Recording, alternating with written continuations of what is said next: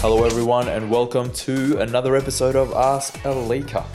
Today is the second part of our live killer case study series on Beats by Dre. I spoke last week on the marketing tactics that Beats use to dominate the market. And today, Brendan Cockram is sharing. He's doing a live killer case study on why Apple bought Beats by Dre for $3 billion. And he gives some tips on how to sell a company and do it the right way. So he gives a few pointers. He talks about what Beats did well, what they didn't do well, and he gives some pointers as to how you can apply that to the local market, right? If you are selling your business. So some really cool tips in this one. I hope you enjoy it. Thanks, guys. Thanks for coming. Welcome to this evening. Similar template, I guess. I'll start with a little bit about Octavian and myself, and then we'll get straight into this. I'm mindful that I'm standing between you and the bar at the moment, so I'll keep this relatively brief. But Octavian, what do? We're a transaction advisory service, so we help businesses either buy other businesses, or we help business owners or clients divest out of their businesses. Typically, we are trading in the $2 to $20 million price bracket, which is referred to as the mid-market.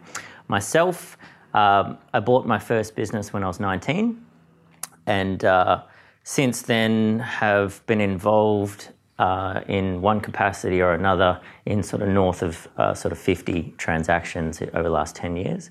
Some of those my own, the vast majority of those other people's, so our clients.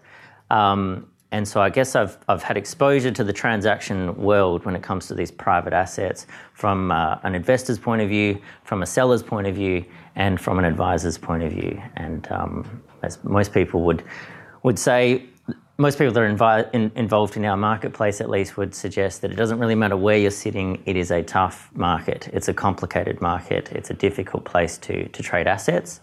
That's another presentation. I won't get into it today.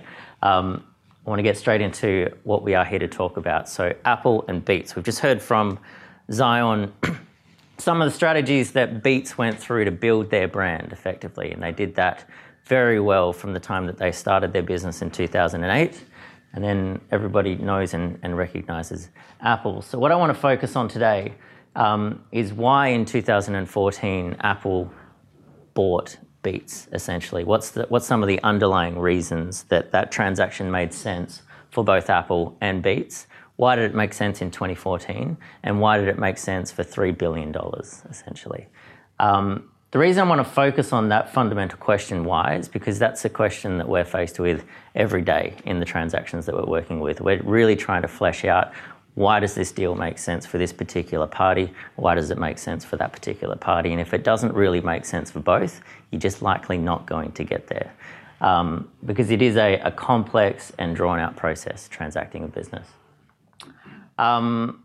A little bit about the $3 billion, I guess, before I get into it. There is a funny story about the initial offer was essentially $3.2 billion, and there is a documentary that refers to this on Netflix called The Defiant Ones. If you get a chance, you should watch it. But essentially, there was a confidentiality breach on the eve of the deal being announced. So the deal was signed on a Friday. There was a confidentiality breach over the weekend, and the deal was withdrawn on the Monday by Apple. And the breach was one of the executives at Beats did a video of himself. He'd been drinking, unfortunately, and I contemplated playing it, but the language is quite colourful, referring to himself as the first billionaire in hip-hop and yada, yada, yada. And we all know how secretive Apple can be.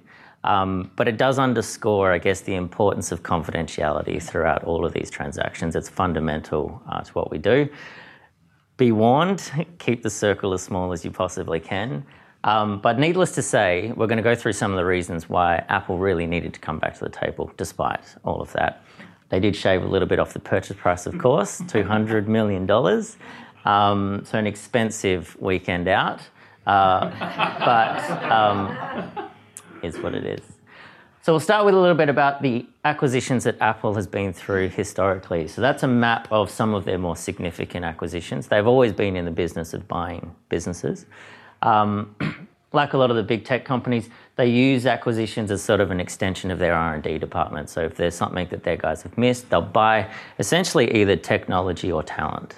Fundamentally, that's what they're seeking to acquire. You can see the standout there is Beats. So Beats is 6 times larger than anything else they've ever invested in. And it's also, interestingly, the only business that continues to operate as a standalone brand. Most of the time they buy, they shut down, and they just internalize that team and that technology within their business. The only one that's probably closest is the first one there, which is Next, which is a $400 million acquisition, which came with an executive that proved to be very important to the business moving forward, namely Steve Jobs. So he actually defected from Apple early in the piece and was brought back into the business via acquisition. So they have a history of acquiring talent and key executives, and you'll see that's going to become very important as to why they paid $3 billion for Beats shortly. But a little bit about Apple. So Zion touched on a few things about the Apple brand being very closely affiliated with music. A lot of people don't realize that Apple is actually the biggest music retailer on the planet. They overhauled the entire industry when they brought out the iPod and changed the distribution model essentially for music into a digital distribution business. That was a very, very hard-fought battle for them by all accounts, with all of the big music execs basically blocking them every step of the way. But the prize was the biggest retail platform for music on the planet, and it continues to be that today. So everybody recognises Apple for their hardware, but the truth is they are very much a music business, and their brand has benefited, as Zion said, from the culture elements that music brings to the table. So you'll see them constantly championing things like Beatles is now on the iTunes store. That's just them trying to absorb the Beatles brand into the Apple brand and get all the goodwill that comes with it. So don't challenge Apple's music dominance, essentially. That's where it is the sort of the jewel of the crown to some extent, and it's how they've got a lot of their hardware business up and running. A little bit about Beats. So founded in 2008, essentially as a licensed business. So yes, they're known for selling hardware, so headphones primarily, but they're really just someone else will manufacture it and we'll stick our brand on it business, which is a very high margin business typically. So when they started, they had a manufacturing deal with a company named Monster that morphed into another one with HTC, which you may have seen back in the day. All of the HTC phones were actually branded with a Beats logo. And it was through these licensing agreements that they built their business. All they really had to do was execute the branding. And as we've heard, they did it incredibly well. So they did one thing very, very well, which is what Jimmy Iovine is known for doing. He's one of the most powerful executives from a music point of view in the world. What does he do? He does licensing agreements, which is essentially what the music industry is, and he brands them and markets them incredibly well. It's exactly what he did here. Same model. But they're not about manufacturing. For the most part. That's Jimmy Iovine up the top there. So arguably the most powerful music exec in the world. Brought us Bruce Springsteen, U2, I mean, you name it, he's probably got a finger in it in some capacity. It's got Lady Gaga more recently, plus the whole hip-hop scene with Dr. Dre and Eminem and all of those kind of artists. But these are the core assets that Apple's probably interested in terms of acquiring Beats. So they've got Beats by Dre, which is their hardware business. That's the headphones. They've got Beats Music, which is a music subscription service, which is going to become very, very important when Apple do this deal. But interestingly, is almost irrelevant in terms of the revenue that it brings in and the size of that particular asset within their broader business. All the money that they make is really through that one. But Jimmy Iovine is at the helm, and he's trying to make this business as profitable as it can. And they decided in 2012, essentially, to shift their strategy. So they moved from allowing the likes of HTC and Monster to manufacture their headphones to try to in-house that manufacturing facility. So that is a massive shift in the way that business operates. And for anybody that's in the manufacturing space would know that it is very capital intensive. It's a huge risk, essentially, for a business that has no idea how to do manufacturing, ultimately. So it is huge amounts of stock. it is way more labour. I think at the time they had under 20 staff or something in the business. So it was a very profitable business, but it was a very small business. In order to take on manufacturing, you need a lot of personnel, you need a lot of capital. So they took on a significant amount of debt.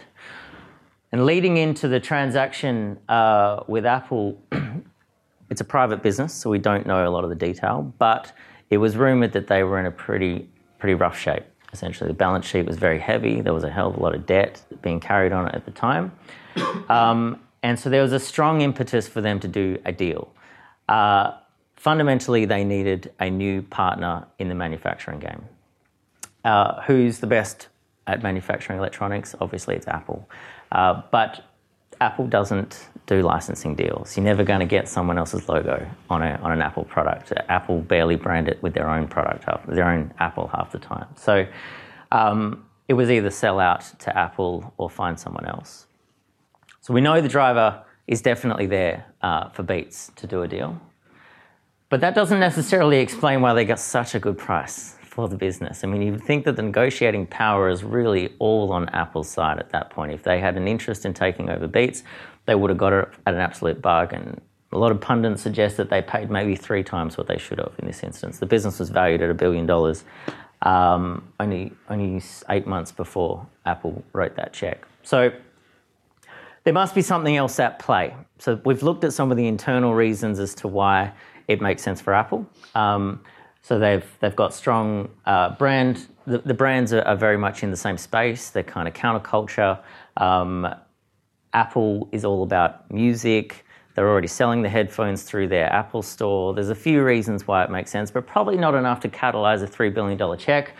These guys, not in the best shape they could be because of this bet that they've made on trying to in-house their manufacturing.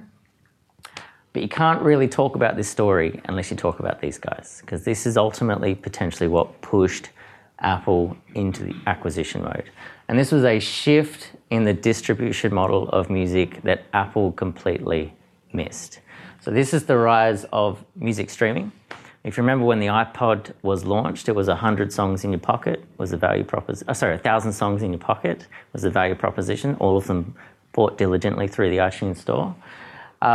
These guys came out and said 30 million songs in your pocket, give us $10 a month and you can listen all you want. It's a game changer from the consumer's point of view. No one really thought they would get it there. Given the battle that Apple went through, they just thought there's no way, this is a completely different monetization model, but they did. And coming into when the acquisition took place, Spotify had already been at this game for 15 years. So Apple was very, very late to the streaming business. So Spotify's launched in 2006. Beats Music launched their music streaming service in 2014. Sorry if that's a little bit small. And Apple acquires them for $3 billion mid-2014. What this acquisition really represents is Apple's recognition that they missed the streaming business, and it caught their iTunes business completely off guard. This is what they've done since then, and this is how you can see that this transaction has really worked out well for both Beats and Apple. So Apple takes over Beats Music, essentially rebrands it, and launches Apple Music. It's essentially, literally, it looks the same. The click and feel is pretty much the same. In the space of 2.5 years, they've recovered their streaming service business, and as of 2018, they have eclipsed Spotify in paid subscribers. So they've done in 2.5 years on the back of the acquisition of Beats what it took 15 years for Spotify to do. This is a clear accelerant and obviously an external force which has pushed Apple into acquisition mode. They missed it. Jimmy Iovine did that's it, guys. So Jimmy Iovine actually did an interview 3 days after the deal closed with Beats, and at Recode. It's actually the photo that I showed you. And they asked him straight out, how did this all come together? How did you make this happen? How did you get this $3 billion check? He said, honestly, I got lucky. To some extent, he did. He was in the right place at the right time, and Apple was on the ropes. But he also built a tremendous business. He also built a brand that was so strong that despite the fact that Apple shut down every single business since they bought them, they couldn't shut it down. It was too powerful. It was too big of a presence in the market. So what have we got here? I guess just in summary, guys, we'll get back to the bar. We've got two businesses with very clear reasons why an acquisition made sense. So I'd encourage you, if you're ever engaged in a transaction, before you do so, understand your why, understand why you're at the table, why does the transaction make sense for you. Once you've crystallized that and clarified that for yourself, try to understand why this transaction makes sense for your counterpart. If you can get clarity on both of those positions, you're set up for a successful transaction. If you miss those, you can find that things can derail pretty quickly. That's it. Thanks.